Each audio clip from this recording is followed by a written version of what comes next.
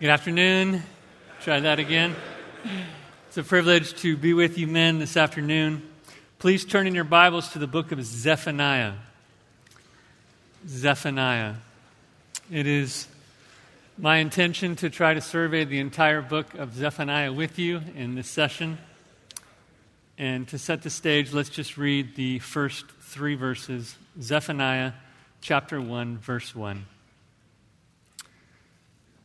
The word of Yahweh, which came to Zephaniah, son of Cushi, son of Gedaliah, son of Amariah, son of Hezekiah, in the days of Josiah, son of Ammon, king of Judah.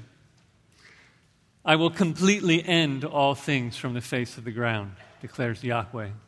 I will end man and beast. I will end the birds of the sky and the fish of the sea and the ruins along with the wicked, and I will cut off man from the face of the ground, declares Yahweh. Pray one more time. Father, we desperately need your help. We long to see your glory in this book. So we pray that your Spirit would illuminate our minds and strengthen us to leave this place more like Jesus because of it. Amen. God warns us that he is going to destroy everyone. He's going to pour out his wrath on every human being. In verse 3, he says that he's going to wipe out in this particular order man, then beast, then birds, and then fish, which is a complete reversal of creation. On days 5 and 6 of creation, he created in the opposite order, fish, then birds, then beast, then man. God says he's going to wipe it all clean. In fact, in verse 15, he says he's going to bring back thick darkness upon the earth. That's to bring the creation back to its pre-let-there-be-light status. God's going to burn it all down, and the entire created order is going to be undone. And Zephaniah, in trying to help us wrap our minds around this idea of global judgment, uses a lot of flood language as well. Notice in verse 3, he says, he's going to cut off mankind from the face of the ground. That's the phrase that he uses in Genesis 6:7. And so that provides a good introduction for us into this topic of the wrath of God in Zephaniah chapter 1. You remember in Genesis chapter 6 that every intention and the thoughts of man's heart was only evil all the time. And so Yahweh, who is a warrior, took out his bow and he took his arrows and he rained judgment upon mankind, killing millions and millions of people and animals from the face of the ground. And then God retired his bow in the sky in victory, and he made a promise that he would never flood the earth with water again. And God has been patient now for thousands of years, so patient that mockers deny that more judgment will ever come. But Peter reminds us in 2 Peter chapter 3 that the mockers deliberately overlooked this fact, that the heavens existed long ago and the earth was formed out of water and through water by the word of God, and that by means of these, the world that then existed was deluged with water and perished. But by the same word, the heavens and earth that now exist are stored up for fire, being kept until the day of judgment and destruction of the ungodly. Peter reminds us that God has judged the entire world before. He did it last time with fire. He did it last time with water. This next time, he's doing it with fire. Yahweh is still a warrior, and though he has hung his bow in the sky, he never relinquished his sword. And though it is true that God has hung up his long-range weapon, his bow in the sky, that only means that next time he comes to bring judgment upon the face of the ground, he's doing it up close and personal. Next time he's coming to place his feet on this earth, Zechariah 14:4, and he will slay all mankind with the sword of his mouth. He's coming, and he's bringing his hellfire with him. Say, Josiah, I thought we were going to talk about the remnant. That sounds pretty dark. Why are we talking about wrath? Well, what's a remnant? Like, at its heart, what does it mean? What does the word mean, to remain? A remnant is a small group that remains. Remains after what? Read through the Old Testament. We find Noah, right? He remained after the destruction of the flood. We see a remnant returns after the destruction of Jerusalem. Romans 9, which we saw this morning, the remnant will be saved from the execution of God's judgment. But ultimately, Yahweh's remnant is those of us who remain after Zephaniah 1, those who remain after the day of Yahweh, the day that Yahweh cleanses his creation with fire. And so in light of this coming judgment, in light of Yahweh's wrath, the only question that should be on our minds and anyone's mind is, who gets to remain? And that's the question that Zephaniah answers for us. We'll outline his argument in three aspects of salvation to help us live today in light of Yahweh's day.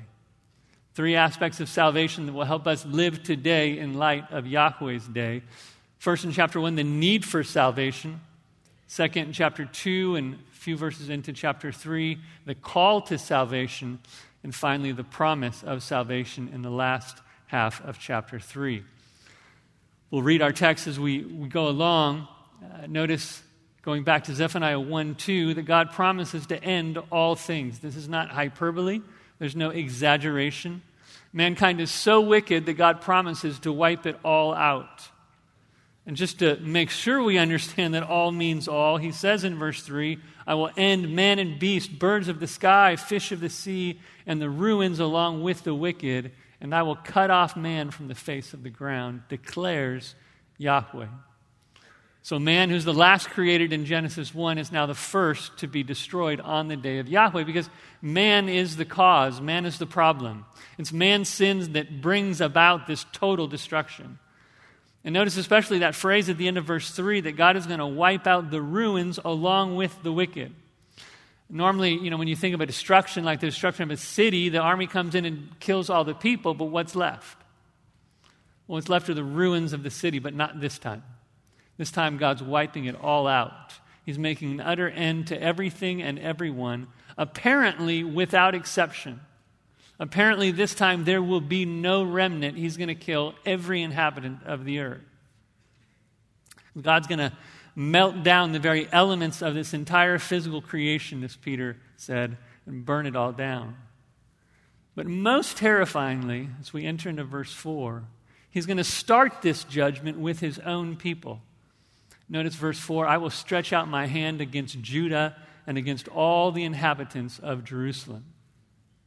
Remember a little bit of the context here in Zephaniah. He gives us the chronology in verse 1. We're in Josiah's reign. We're in the 600s BC. As far as chronology then, Assyria has already taken the north captive in 722. Babylon is on the cusp, ready to exile Judah. Judah deserves it. They're idolaters. Manasseh's offering his own son to false gods. And so Zephaniah is prophesying about this day of Yahweh's wrath, and he's mixing together two distinct days. He's weaving together a prophecy of near judgment, the destruction of Jerusalem in 586, and far judgment, the Great Tribulation. So in just a few years, there would be a day of Yahweh's wrath. Jerusalem would be destroyed and the king's sons would be slaughtered. But that impending destruction of Jerusalem mainly serves as a platform for Zephaniah to call the whole world to flee the day of Yahweh, the Great Tribulation, the destruction of the cosmos. And that's the main point of this book. In fact, the book of Zephaniah is written and included in the book of the 12 after the destruction of Jerusalem as a warning. And so it's a warning to us as well on whom the end of the world has come. And what principle do you think we should draw out of the fact that the very first people Yahweh addresses in judgment are his own people? Right, 1 Peter 4:17, judgment begins with the household of God. Those most responsible are those who have God's word, who have God's law. It's Capernaum who's judged with a greater condemnation than Sodom because they rejected Jesus. So God says he's going to stretch out his hand against Jerusalem, and it's only later in chapter 2 that he addresses the nations. And that should terrify us, because of all the people who have ever lived in the history of the world, we know God's truth best. We have Jesus. We preach God's word every week. If we in this room find ourselves in this judgment, we will burn the hottest of all, because we're the most responsible. That's what the scriptures teach. That's what Hebrews 10 teaches. It's those who know who Jesus is, who know of his cross and his spirit, and then reject him, that deal with that terrible reality of falling into the hands of the living God who is a consuming fire. He says of those who deliberately sin by spurning Christ, lead them to me. I will avenge the blood of my son. Vengeance is mine, saith the Lord. The Lord will judge his people. Now, why is God so angry with his people, those who confess his name? Look at verse 5.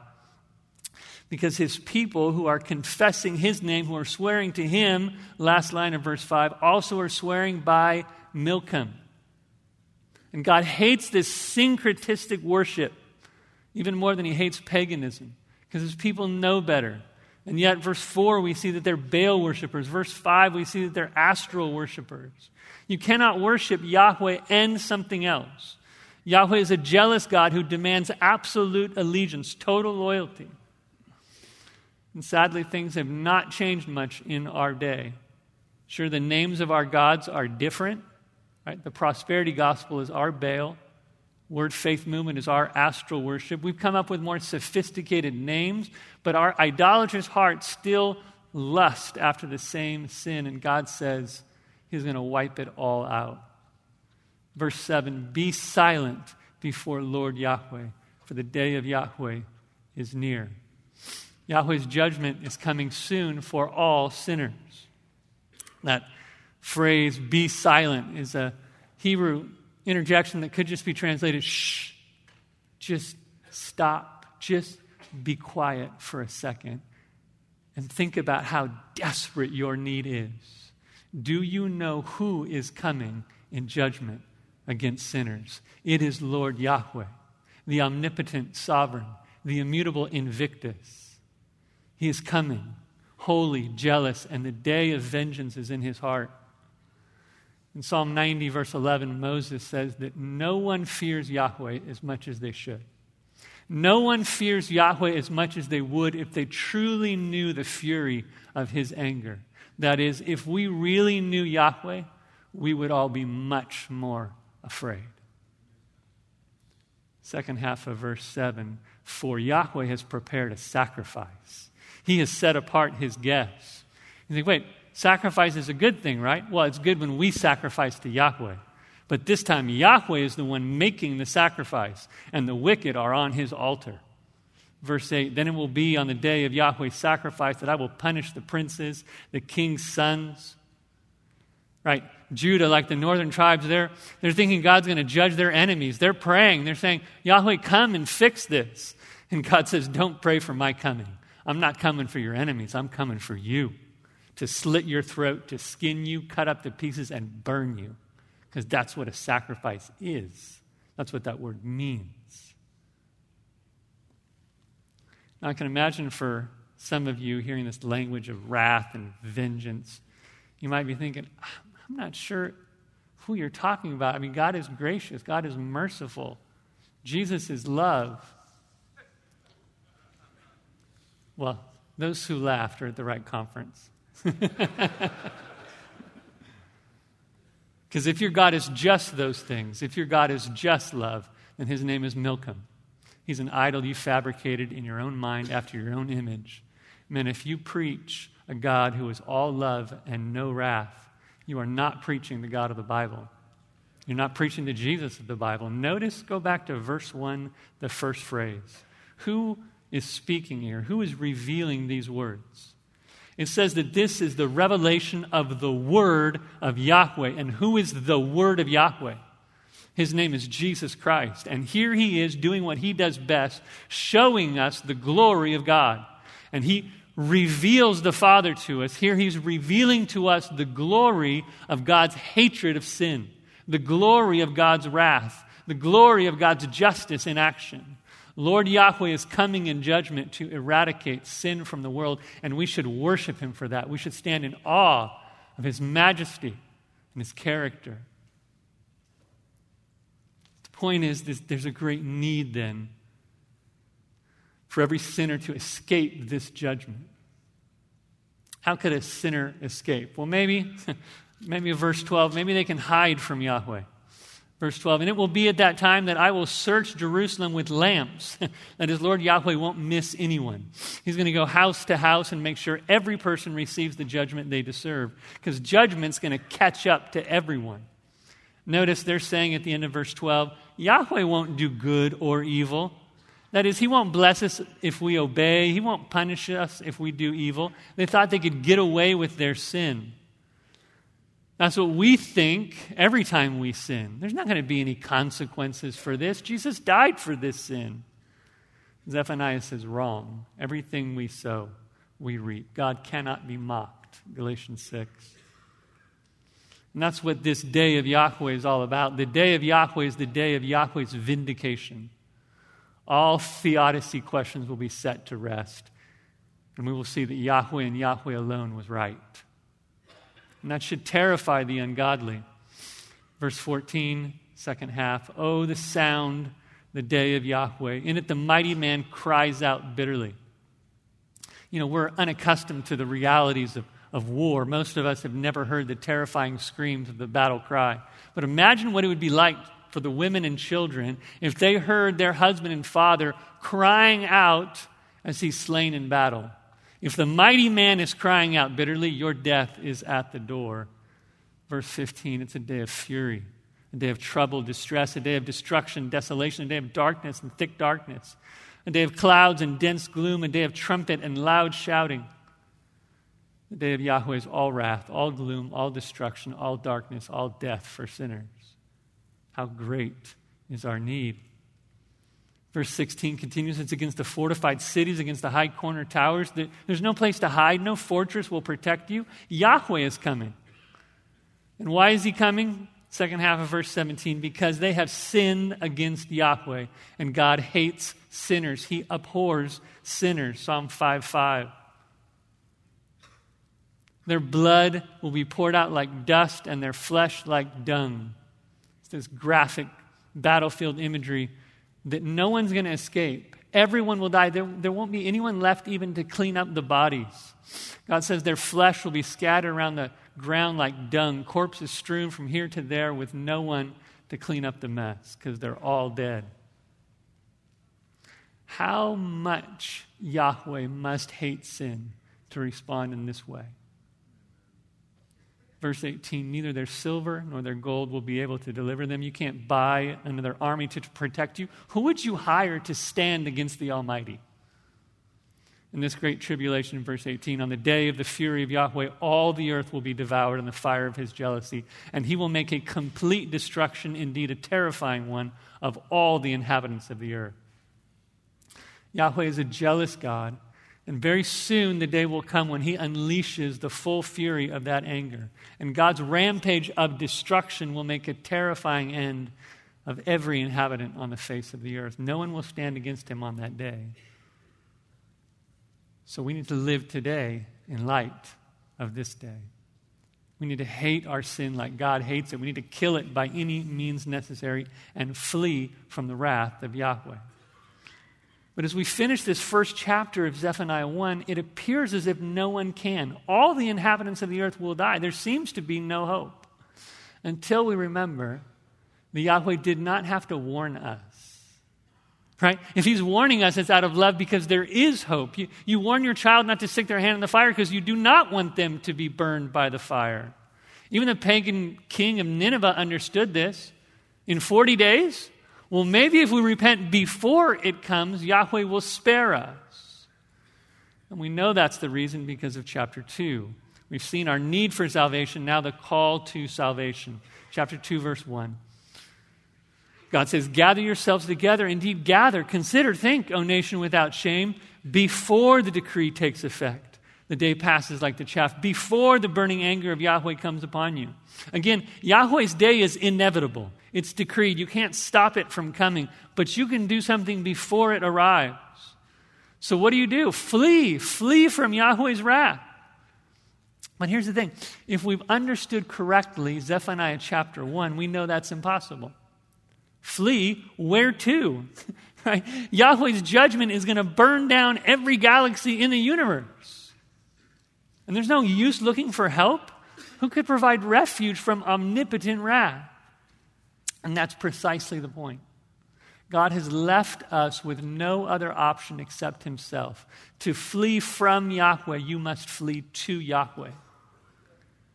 Verse 3, seek Yahweh. The only one strong enough to provide you refuge from Yahweh's omnipotent wrath is Yahweh himself. We of all people know this because we know the gospel. Only the omnipotent power of the Son could endure the omnipotent wrath of the Father on our behalf. So don't try a way to find a way around him. Seek him. Seek him and live, and not externally.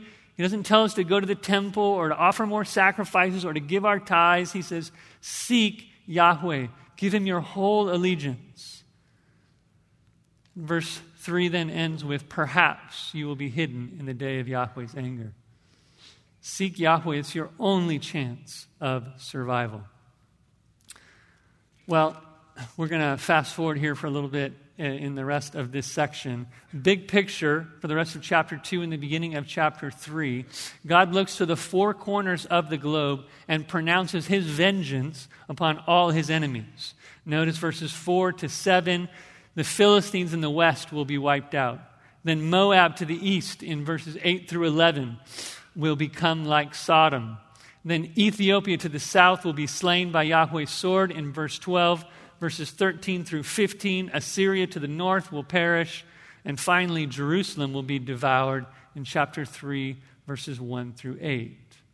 But what's fascinating about this section is the fact that we learn in this section that the destruction of the world is not just for the punishment of the ungodly.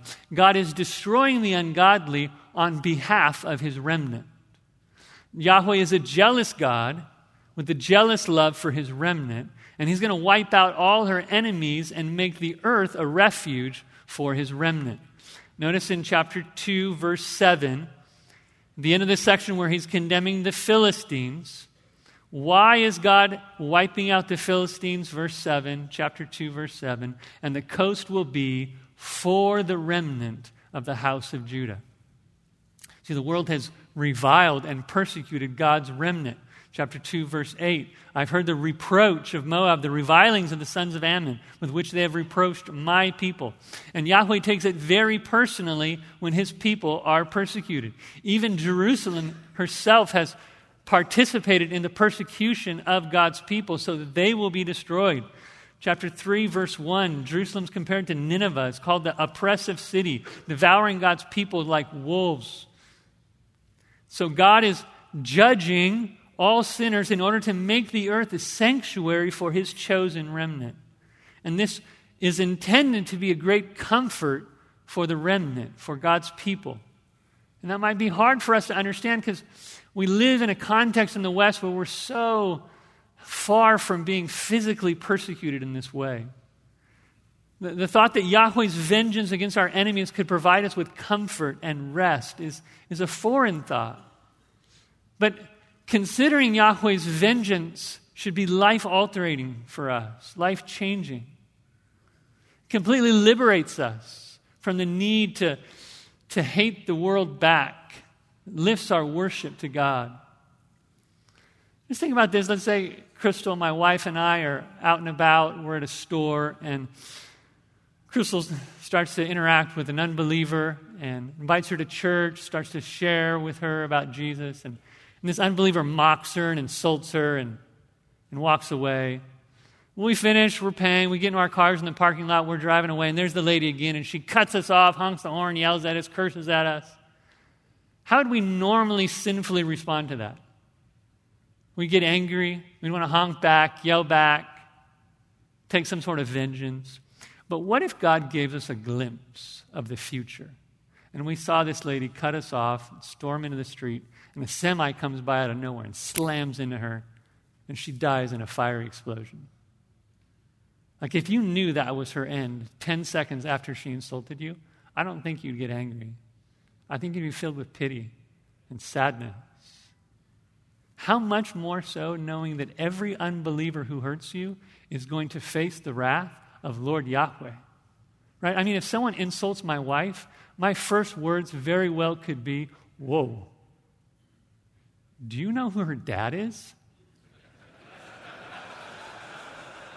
She's the daughter of Lord Yahweh. If you don't ask forgiveness, he is going to tear you limb from limb. After he kills you, he's going to resurrect you and give you an immortal body so that he can throw you in hell and you can endure his wrath forever. That just frees us from any need for payback. Like, why would I take vengeance myself knowing who God is? But it also does something else, doesn't it? It causes us to join with Yahweh in calling people to repentance and salvation. Saying, Father, forgive them. They do not know what they do. They do not know what's coming for them. They do not know who's coming for them. Save them, Father. Save them from your wrath. We preach. Turn to Yahweh and be saved. All the ends of the earth, Isaiah 45. We plead with them, weeping. Be reconciled to God. You have an omnipotent enemy. Flee from his wrath. Be reconciled to God. But for those who will not repent, we wait.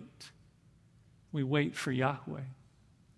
God tells the martyred souls in Revelation 6, just wait a little longer.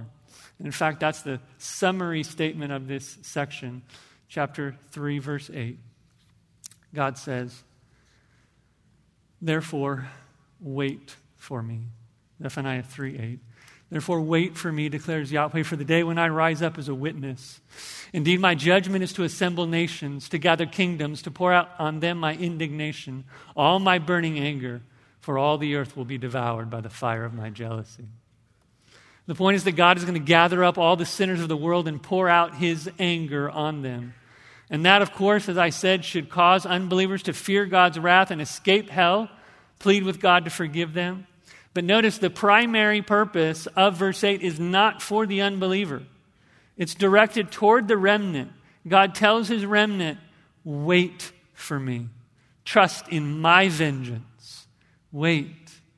And when we wait and we worship our God, our comprehension of his wrath absolutely increases our worship. To understand his jealous power and wrath, right? It just gives us complete security, knowing that nothing could possibly happen to us unless the Lord deems it best for us. And also because God's wrath against sinners magnifies his mercy toward us. We heard that a little bit about that this morning, right? Romans 9:22. Let me reread it.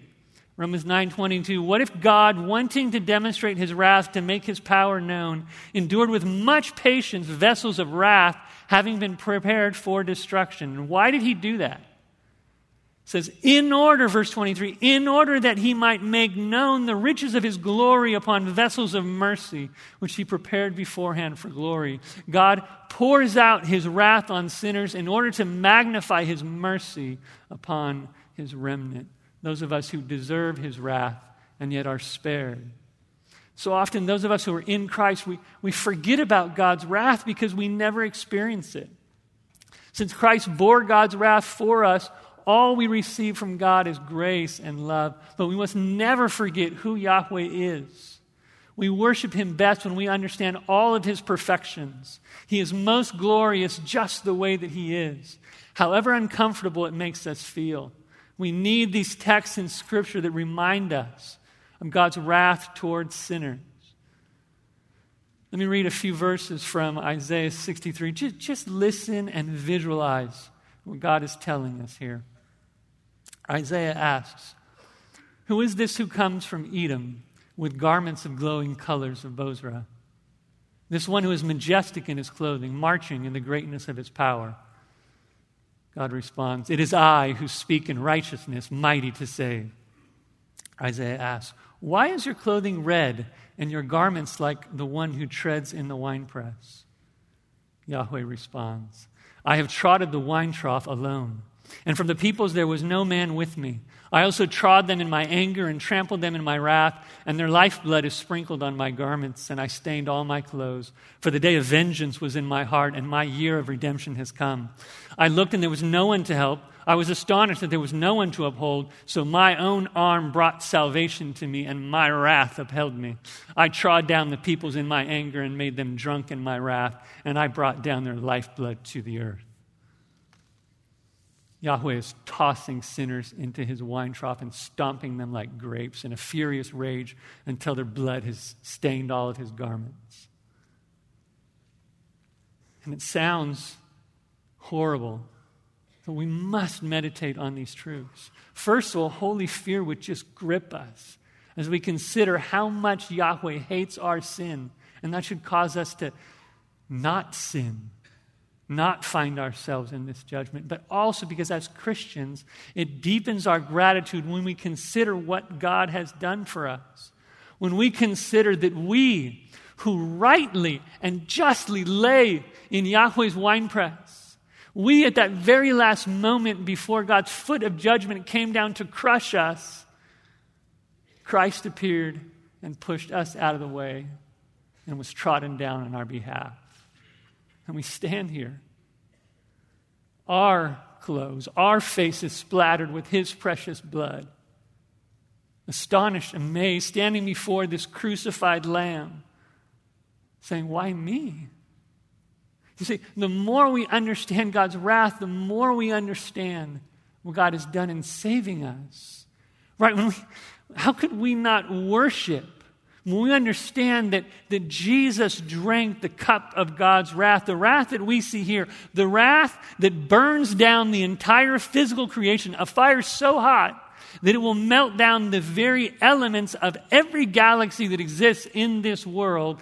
That's the wrath that Jesus drank down to the dregs on your behalf and on my behalf. How can we not sing, hallelujah? What a Savior, Father, Son, and Spirit, full of vengeance and yet full of mercy. What an amazing God we worship. Do you live in light of these truths? Does it move you to worship him, to give your life to serve him, to serve the one who gave you his life, who bore all of God's wrath on your behalf, to preach of the glory of this Christ, our King, to call all men to worship him? Right? From the rising of the sun to its setting, his name must be great among the nations. The more we worship Christ, the more it affects everything we do. Well, there's a massive question that remains at this point in the book of Zephaniah. We've seen mankind's great need. Yahweh's coming for all sinners in judgment. We've seen God call all mankind to salvation, to flee to him. But how can God do this? How can there be a remnant left if every sinner deserves wrath and all of us are sinners? How can Yahweh spare a remnant? So verse 9 of chapter 3, the promise of salvation. Zephaniah 3:9, the promise of salvation. For then I will change them to peoples with purified lips. This is the promise of regeneration and then future total glorification. And say, well, he just mentions purified lips. Well, remember, Jesus is out of the heart, the mouth speaks. James says that if someone does not sin with his tongue, he's a perfect man. If you have perfect speech, you have a perfect heart. So God is promising to regenerate his remnant. And this is how Yahweh can spare the remnant. His wrath is coming for all sinners, but his remnant won't be sinners anymore when he cleanses them and purifies them. Because after he changes them, after he regenerates them, the verse continues, that all of them may call on the name of Yahweh. So first he changes them, and then they call on his name. Right? First regeneration, then conversion. The blind sees because he was given eyes to see. Then what comes next? The fruit of repentance. Notice end of verse 9. To serve him shoulder to shoulder. So after calling on Yahweh's name, there's fruit. This is literally the Old Testament version of what we just read out of Ephesians 2, Paul says he makes us alive. Zephaniah, Yahweh will change them. Paul says we're saved by faith, not works. Zephaniah says they will call on Yahweh's name, no mention of the law. Paul says then we will walk in the good works that he prepared beforehand. And Zephaniah says then they will serve him shoulder to shoulder. The Bible's astonishingly consistent. Obviously, it has one perfect author. The ones that remain and are saved from God's wrath are the one he chooses to be born again, to be made new. Now, who is this promise for? Is this just for Israel? Verse 10. From beyond the rivers of Ethiopia, my worshipers, my scattered ones, will bring my offerings. Remarkable. He says they're going to come from all the way south of the rivers of Ethiopia, which is another way of saying that Yahweh promises to save people from the ends of the earth. Zephaniah has already hinted at this in verse 11 of chapter 2. Turn back to Zephaniah 2:11. It says, Yahweh will be fearsome to them. He will starve all the gods of the earth. Yahweh is mocking the false gods like he does so often. After he kills all the idolaters, the false gods are going to starve because there's no one to feed them.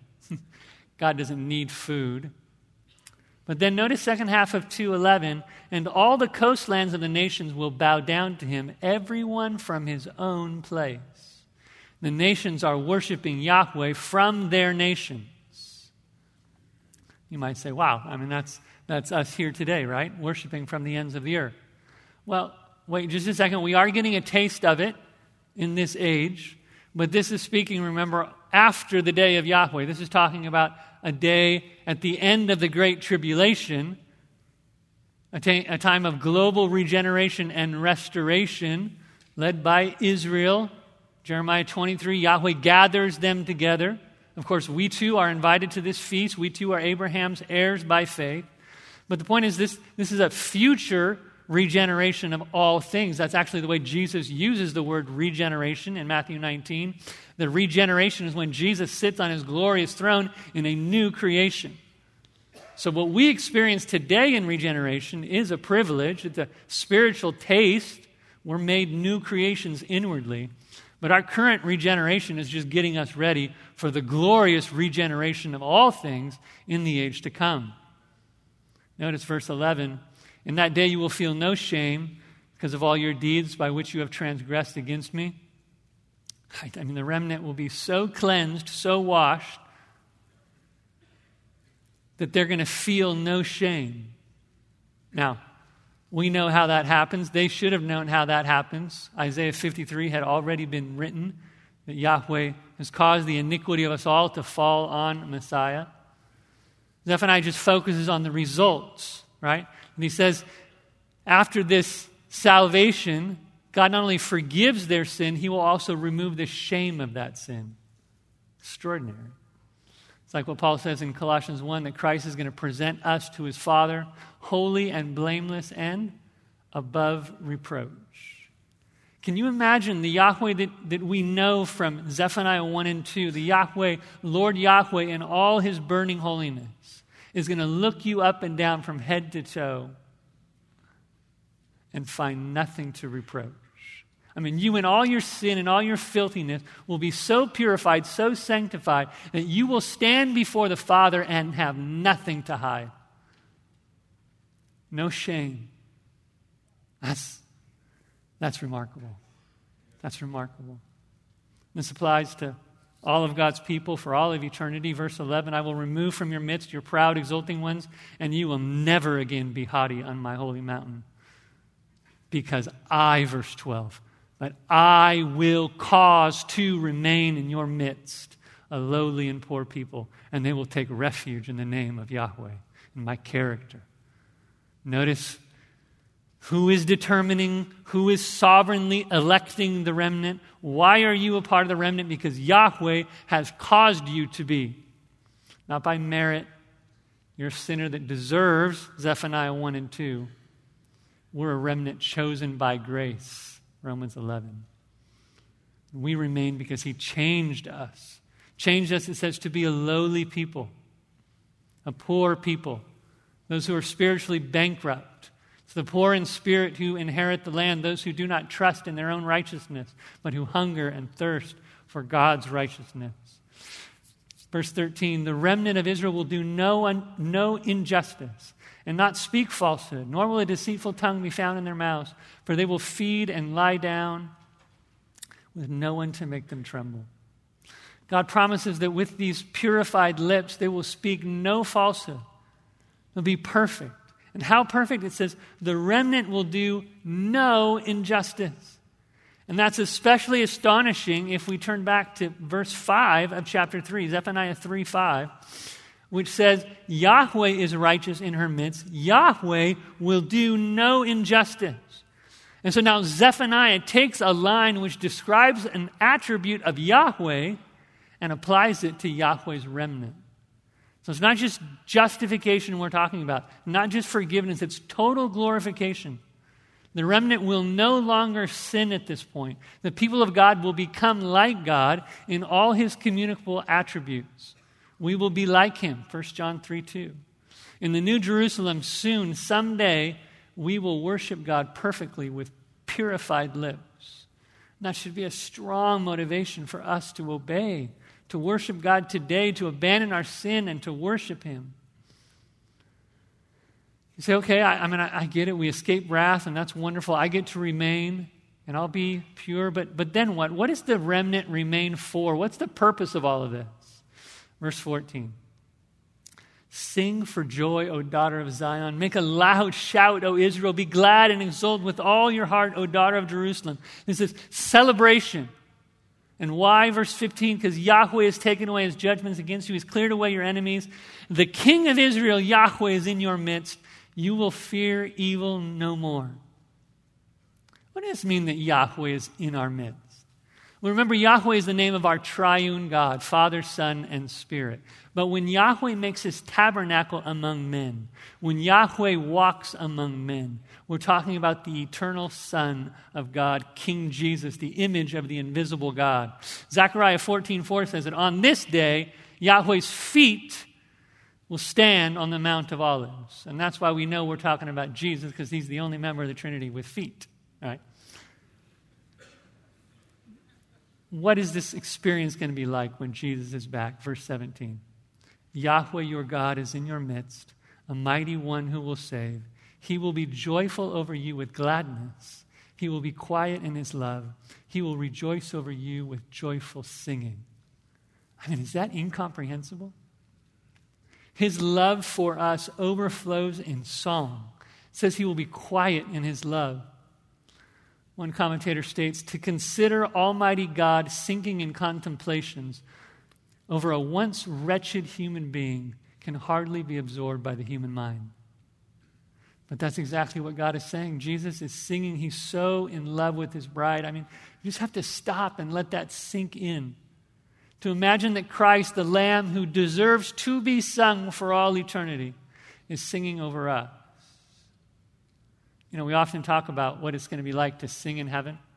I have a son who says in heaven he's going to sing like jubilant sax. His glorified vocal cords. And how lovely that's going to be. I say, no, think about what it's going to be like to hear Yahweh sing. To hear Jesus sing his love song. That'll be the moment where his petition in John 17:23 is answered. The moment that we know that Jesus loves us like the Father loves him. I mean, think about that. Imagine the perfect, eternal, unbreakable love of the Father towards his beloved Son. He delights in everything about his Son. The Father is eternally enraptured with every attribute of his perfect Son. Imagine that eternal love, because that is how you are loved in Christ. We need to beg God to help us comprehend the breadth, the length, the height, the depth of the love of Christ. It's extraordinary. And so in this final section, God is answering for us how and why the remnant remains. How can sinners remain? Well, because God's going to make them pure and holy, no longer sinners. And why would God love us so? Well, because by the Father's electing grace, through the Son's redemptive cross, through the Spirit's sanctifying power, we will be changed perfectly into Christ's image. We will be transformed into the image of Christ. And Yahweh will love his people then precisely because we will reflect all of the perfections that he has worked in us. His justice, his mercy, his love, his grace. Yes, even his hatred toward sin, his wrath, which is a wonderful attribute. It'll be wonderful to be like that, because when we hate sin like Yahweh hates sin, we'll stop sinning altogether. You couldn't sin if you hated it like Yahweh does. And so you see, this isn't about us. Yahweh's not singing over us because we're so lovely. This is about God's loveliness. Yahweh will delight in us because with the Spirit in us, we will radiate the beauty of Christ. And Christ, as the splendor of God's glory, will in turn magnify his Father. We will do this, we the remnant. And I say we deliberately because we live in a narcissistic society. You hear people saying, I'm the bride of Christ. No, you're not the bride of Christ. We are the bride of Christ together.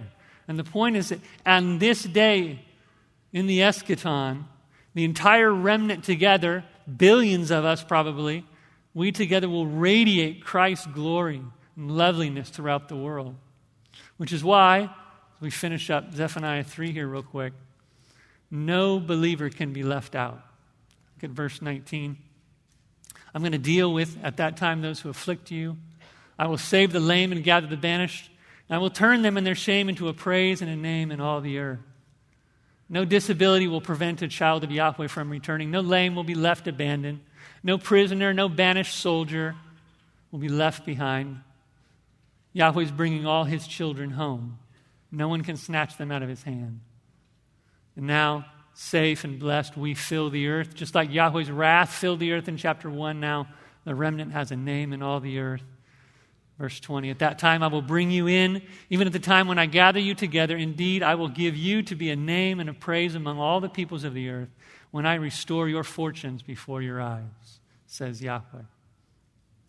Just to clarify something theologically real quick, I think here in this section of Zephaniah 3, like many Old Testament prophets, Zephaniah is mixing together promises about the millennial kingdom and the eternal state kind of all together. And we could sit here and debate about what applies to what. But I think the important thing to note here is that it's all future for Zephaniah. It's all the eschaton. There are naysayers that teach that the first half of Zephaniah is just talking about the destruction of Jerusalem in 586, and the second half of Zephaniah is just talking about the return of the exiles in 538. But that just cannot be. Because chapter 1 is talking about global destruction, just like here in chapter 3, it's talking about global restoration. And the only question then is whether you're living today in light of this future day. The Yahweh's coming, full of wrath and vengeance for all sinners, and Yahweh's coming, full of love and full of mercy and full of grace for his remnant. Are you living today in light of Yahweh's day? Does it constrain you to serve him, to meditate upon him, to marvel at all his attributes, to give your life as a sacrifice for him? Well, we've seen that we have a great need for salvation because Yahweh is coming for all sinners. So everyone is called to flee from Yahweh's wrath. And if we do, we're promised salvation, which is to become like Jesus. And to conclude, I think most of us, we've heard the illustration, right, of salvation being like this sort of celestial courtroom scene. And we're the criminal defendant, we're on trial, we're the guilty murderer, the blasphemer, the thief. And you're standing before this holy and perfect judge. You deserve to be thrown into hell and receive his wrath for your crimes. But this substitute appears, Jesus, and he offers to be punished instead of you. He offers to receive the wrath and the condemnation that you deserve. And so the judge receives Jesus as a substitute, punishes him, and you're declared innocent of all your crimes. You're righteous. And we often call this the good news of the gospel, our justification, that we, by the life and death and ascension of our Lord Jesus Christ, we've been declared righteous before God. We've escaped God's wrath. And while that is good news, especially in light of how terrible God's wrath is, Zephaniah is here to tell us that is only a small portion of the very best news. Our justification is good news, but it's just a part. Because the judge, like any judge, could declare you righteous, let you go free, and still never want to see you again. Right? A judge could declare you innocent and not want to spend time with you. Zephaniah tells us that the gospel of Yahweh is not just being a remnant spared from his wrath, it's remaining to be objects of his eternal love. That's an amazing truth. The gospel is that this perfect and wonderful judge declares us righteous so that he can adopt us into his family, give us the same inheritance of his eternal Son, and celebrate us, sing over us, work his perfections in us, and enjoy us for all eternity. That day's coming, men. It's coming soon. Don't buy into the lie that Zephaniah has already been fulfilled. The destruction of Jerusalem is nowhere near what Zephaniah 1 talked about. And the return of the exiles, while it did foreshadow what Zephaniah promises, does not come close to fulfilling all of these wonderful prophecies. Because Yahweh has yet to return to Jerusalem. Israel's fortunes have yet to be restored. We are still committing injustices, and I've not yet heard Jesus sing. But his day's coming. His day is coming soon, and just as sure as the day of Yahweh's wrath against sinners is coming, the day of Yahweh's song is coming for his remnant. Let's live today in light of that day. Let's pray. Father, we thank you for your gospel, that we've been spared from your omnipotent wrath. We thank you for your gospel, that we've been spared for your unbreakable love. We long for that day. Come, Lord Jesus. Amen.